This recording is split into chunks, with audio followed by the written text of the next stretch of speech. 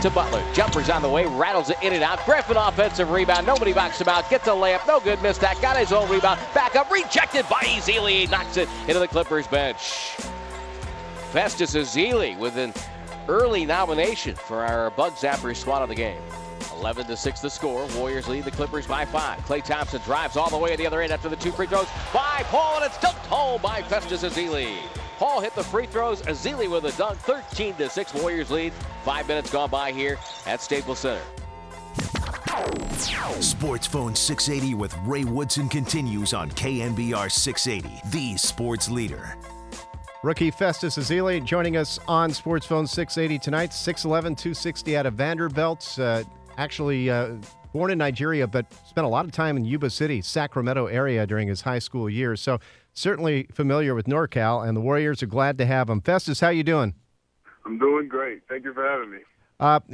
Let's get right to it because, we had some news today about Andrew Bogut, and it looks like he's not going to make the road trip. And obviously everybody wants him to get back and on the court. He's going to help the team. But at the same time, there's an opportunity for you there about getting more minutes and making an impact right away. First of all, did you anticipate getting as much playing time right away? And how about, getting this opportunity and having an opportunity to run with it?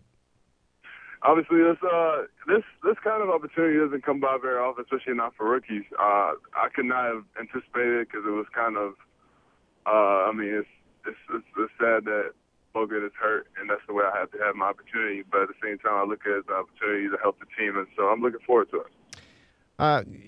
You came out of Vanderbilt, and obviously you had a fast learning curve there. I was reading you didn't really start playing organized ball until about 2007, and now you're going to be on another fast learning curve in the NBA.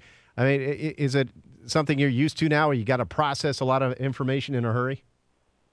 Yeah, it is a lot of information. The NBA, it's a big league, so it's a lot of good players, a lot of keys to different defensive schemes, and that's what I do. I'm a defensive player, so there's a lot of things I have to know going into a game, a lot of things we all have to know. So it's definitely a lot. It's a lot of information, but it's not anything I can't handle. So far in my career, making all those jumps, I've had to learn to adapt, and so I have different ways of learning new things, and I'm pretty good at that. So tell me, I've adjusted pretty well. I'm sorry. Tell me how you got into basketball in the first place, and just how things developed so quickly for you. There's been a lot of key people in my life that have really pushed. At first it was pushing me because I can't say I went into it willingly. I was very tall. I actually wanted to be a doctor when I was a little younger. When I first came to the country, that was the thing I wanted to do. I was more of an academic kid just because of my parents and the way they pushed me in school. But I moved out here with my uncle, and he thought it'd be a good idea if I played the game, And he kind of forced me into it at first, and I really did not like basketball. I thought, it was just, I wasn't good at it at all. So it's tough for me to say, because I'm used to doing what I'm good at. And I started playing basketball. It was very tough to transition into it. So at first I quit. I was like, I can't do this. And he, I think he kind of used reverse psychology on me. And he said, "Oh well, you couldn't do it anyway." So yeah. And that got you mad, huh? Yeah, it's something you really can't tell me. I've always been the person to want to prove people wrong. And fortunately enough for me, I met a guy while I was going to Jesuit High School. I didn't make the team. There were some issues with my eligibility because I had graduated high school back in Nigeria. Mm-hmm. But I went back to high school because I was still really young when I moved to the States. And I graduated high school in Nigeria at 14. When I came to the United States and went back, I tested into my senior year and redid my senior year. And so while I was there, I tried out for the basketball team. I didn't make the team. But there was a guy whose kid was playing basketball on the team at the time, and he's my current guardian right now. But he really groomed me, and he took it like a personal endeavor to try to make me into a basketball player. He saw me. He was like, he's 6'10", he can run, he can jump, all that, and really, he can't play basketball?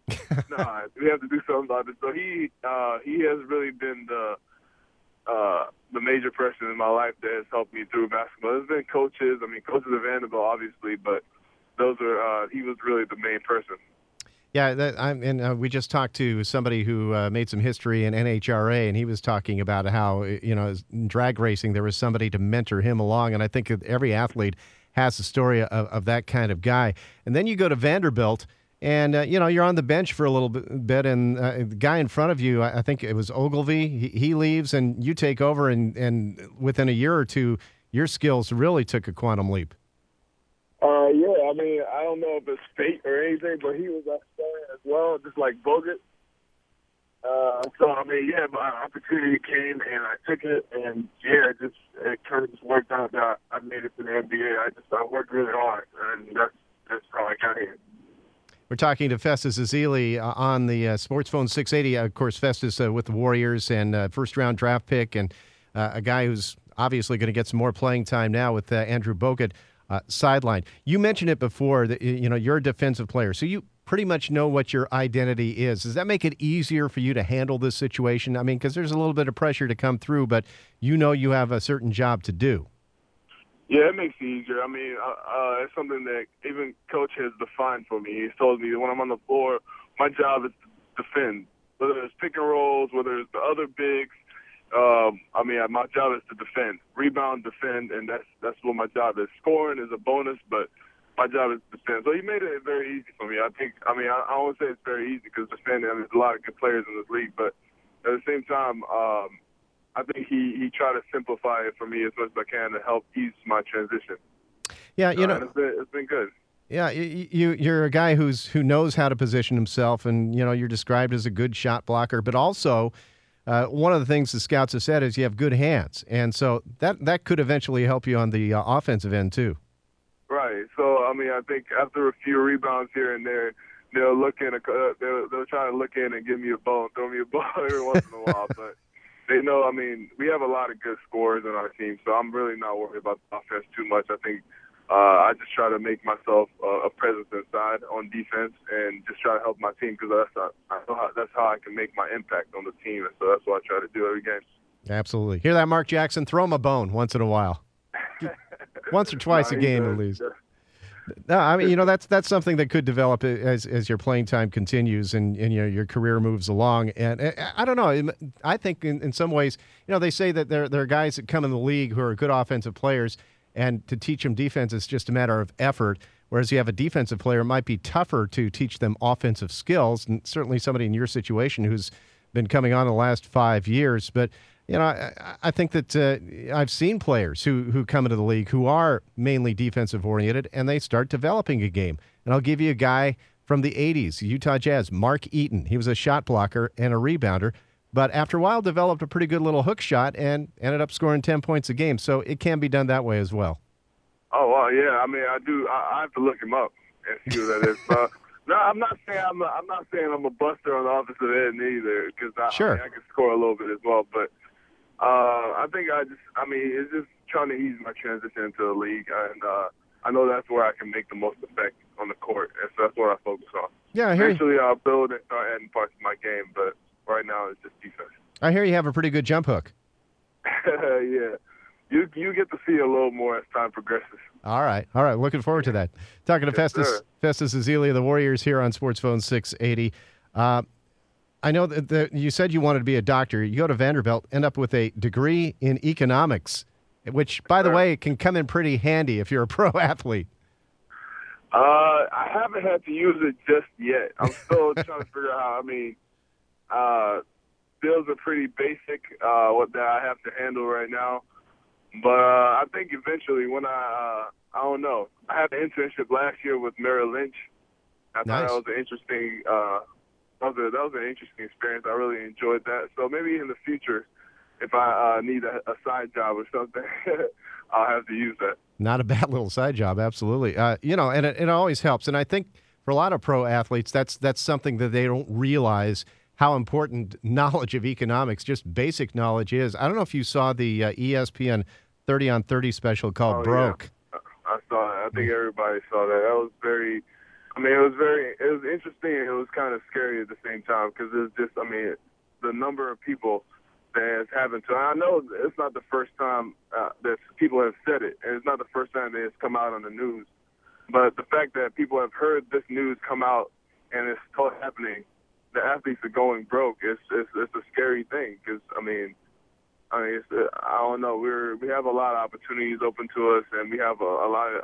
It's no secret we have a lot of money as well. Mm-hmm. So it's scary that you can blow through all that. Within just 3 to 5 years of your career, 60% of athletes go broke. Wow. And so I think that's why the NBA they've been doing a more concerted effort to bring awareness to that and trying to make us more aware of our money, I guess. Mm-hmm. More concerned with what our money is doing, how we're spending, So it's been good. I'm definitely, you don't look to see me on that list anytime soon. I'm not that kind of person, but it's kind of strange to see that, but it's also tough because in the athlete world or not in the athlete world, but outside in the world, everybody, they see that you're an athlete, you have a lot of money, so they expect you to spend. I think that peer pressure also puts a lot of pressure. It also puts a lot of pressure on athletes to do that. But just try to be more mature, I guess, and just look past that. I guess try to find a way to look past that and not give in to the pressure of the world. Yeah, and it's tough to do for some of these guys. If you come from a certain background, come from the hood, and there are guys who expect you to give back, and like you said, there's that pressure there, and that's got to be tough to deal with. I think that show broke. I don't know if the NBA is going to do it, but it should be required viewing for every player coming into the league. Oh yeah, I think a lot of people got to see that, and it was. Hopefully, it taught this year's class and the current players that we have to take care of whatever it is that we have. This is a short opportunity for us, and we have to take care of it. What are your long-term goals as far as being in the NBA and beyond that? Long-term goals. I know I want to make an impact in the game, and I'm still working on my goals. So far, I have short-term goals. I don't know long-term goals. I haven't really figured it out yet. Yeah, that might be a deep question right now. You're still pretty young. Yeah. You're just starting your career. Right. So I'm working on that. Oh, well, there's going to be plenty of time. And listen, Jerry West really likes you. I talked to him last week, and have a guy like that and that much knowledge on your side, that's a pretty good endorsement. Oh, no, that's great. I have a lot of good people around me, and it's making it a whole lot. It makes my life a lot easier, Well, Festus, thanks for joining us tonight, and we look forward to seeing you play a lot more with the Warriors. I think they got a great pick when they picked you up, and I guess it's next stop, Wednesday night.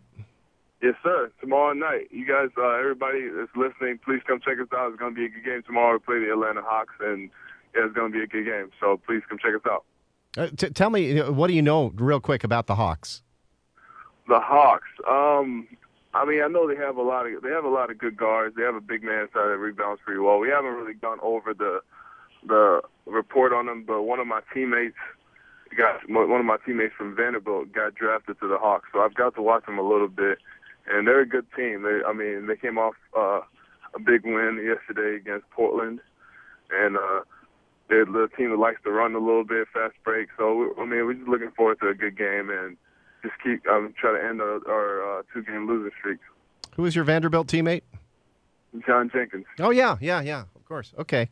All right, well, we'll look forward to seeing you tomorrow night. And the good thing about the NBA, when you have a loss like you do Saturday, a bunch of games follow in a hurry. So you end up forgetting about that. Maybe you learn a little bit and you move on. So good luck tomorrow night. All right, thank you very much. Festus Ezeli of the Warriors joining us on Sports Phone 680.